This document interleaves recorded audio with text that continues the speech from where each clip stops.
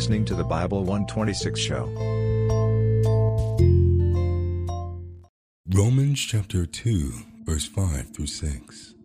Romans chapter 2, verse 5 through 6. But because of your stubbornness and your unrepentant heart, you are storing up wrath against yourself for the day of God's wrath, when his righteous judgment will be revealed. God will repay each person according to what they have done. It is true that God is kind and compassionate. His mercies endure forever, and his anger lasts only for a moment. However, God is not a cosmic granddad that we can toy with.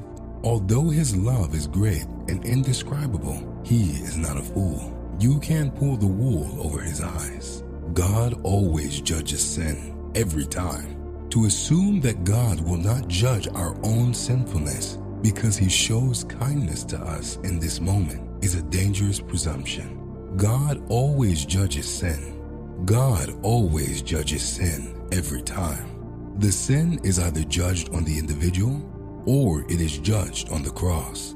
If God didn't judge sin every time, he would be a liar. If God didn't judge sin every time, then Jesus died on the cross for nothing.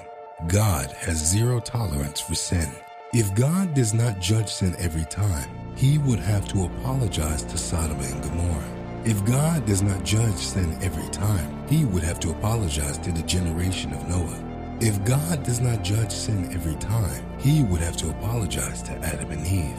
If God does not judge sin every time, he would have to apologize to Aeneas, together with his wife Sapphira. But the truth is, God always judges sin.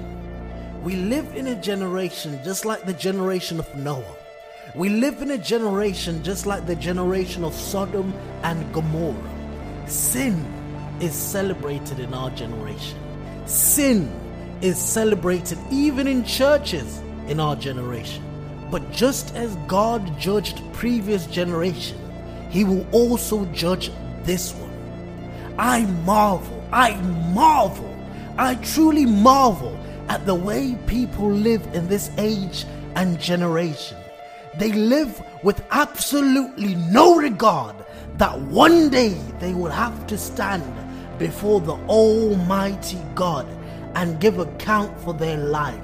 The word of God says, "Be not deceived, God is not mocked, for whatsoever a man soweth, that he shall also reap." Hebrews 9:27. And as it is appointed unto men once to die, but after this the judgment. We don't appreciate how fragile we are as human beings, and how quickly we can be facing judgment, how quickly we can be facing the judgment spoken of in Hebrews 9:27. When I was in my early 20s, I was into bodybuilding. I wanted to be on the Mr. Olympia stage. And at that age, I used to think that I was literally indestructible. But the older I got, the more and more I began to realize how fragile I was.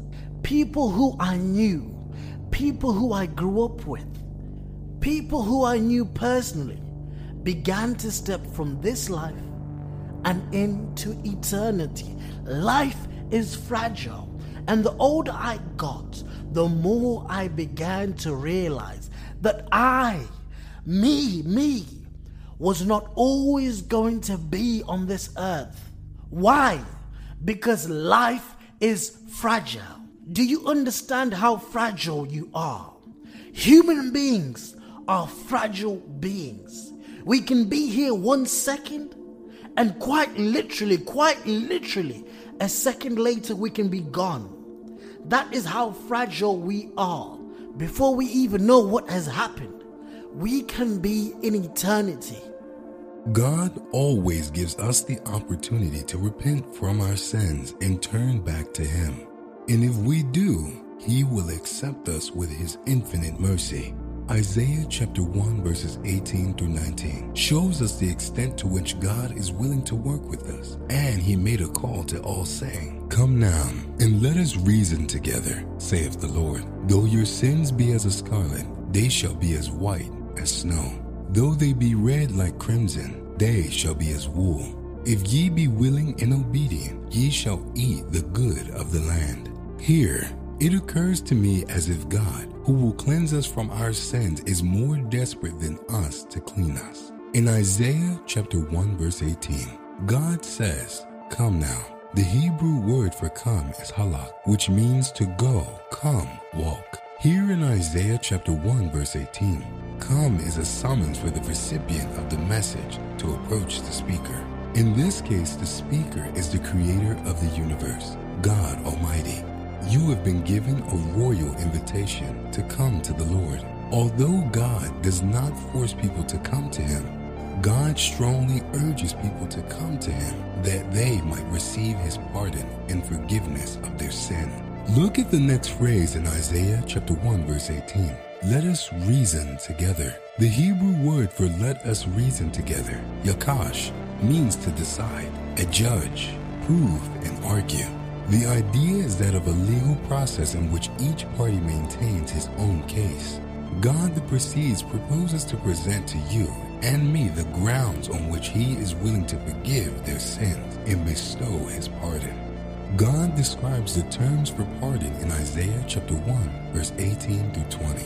In the main focus, there is obedience to Him and His word. However, after that, if you don't want to meet the terms that God has made and decides to harden your hearts, the next verse immediately records our judgment in Isaiah chapter 1 verse 20, which reads, "But if ye refuse and rebel, ye shall be devoured with the sword, for the mouth of the Lord hath spoken it."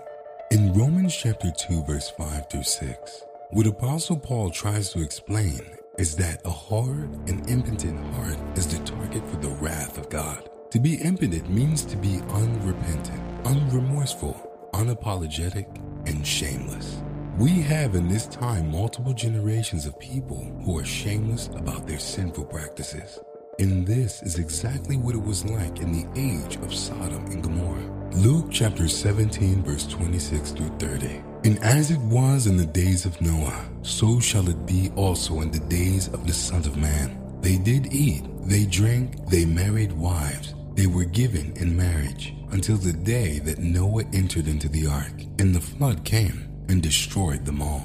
Likewise also as it was in the days of Lot, they did eat, they drank, they bought, they sold, they planted, they builded.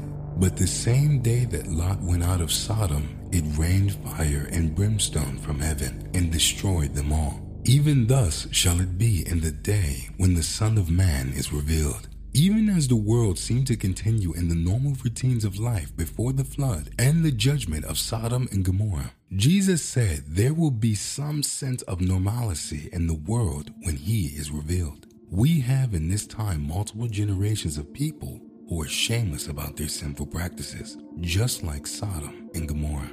Unfortunately, we now even have people in the church that are unremorseful, unapologetic, and unrepentant, even after listening to the undiluted Word of God. The grace of God is largely taken for granted in this generation. When a person hardens his or her heart against God, he or she is ignoringly storing up the wrath of God. Proverbs chapter 29 verse 1 says, "He that being often reproved harden his neck shall suddenly be destroyed, and that without remedy." You will have to answer for every one of your thoughts, words, and actions. God will hold you responsible for everything you say and do, and the motive behind it all. He sees into the depths of your heart, and there is nothing that is hidden from Him. No one will take responsibility for anyone else's actions before the Lord. Individuals will have to account for how they live their own lives. Now, we have all the time to ourselves, but then we will be face to face with the Creator, to whom we must give account for our lives. We must understand that in this life, there are certain things that no one else can do for us. For instance, no one can get saved on your behalf. Neither can another sinner volunteer to be punished for your sins. God will render to everyone the full reward for their works. He will reward not only good works, but also evil works. God has the reward for both in His hands, and will not fail to give it to everyone as each person deserves. Jesus said in Revelation chapter 22, verse 11 through 12, "He that is unjust, let him be unjust still, and he which is filthy, let him be filthy still, and he that is righteous, let him be righteous still, and he that is holy, let him be holy still. And behold, I come quickly, and my reward is with me, to give every man according as his work shall be. There is a sure reward for rebellion and hardening one's heart against God." God's kindness is meant to turn us away from our sins, not to make us continue in them. God loves sinners, but he hates sin, and that is why he is patiently giving them time to repent so that they will not be condemned to hell. Apostle Peter explains this better in 2 Peter chapter 3, verse 9, when he said, "The Lord is not slack concerning his promise, as some men count slackness, but is long-suffering to usward, not willing that any should perish, but that all should come to repentance." We must therefore take advantage of the patience God is exhibiting. Those who refuse to repent from their sins are only storing up God's wrath for themselves. God will express that wrath on the day of wrath. Repentance is open for all. Charles Spurgeon writes, "Repentance is a discovery of the evil of sin, a mourning that we have committed it, a resolution to forsake it. It is, in fact, a change of mind of a very deep and practical character, which makes the man love what once he hated and hate that once he loved." J.I. Packer writes, "Repentance means turning from as much as you know of your sin to give as much as you know of yourself to as much as you know of your God. And as our knowledge grows at these 3 points, so our practice of repentance has to be enlarged."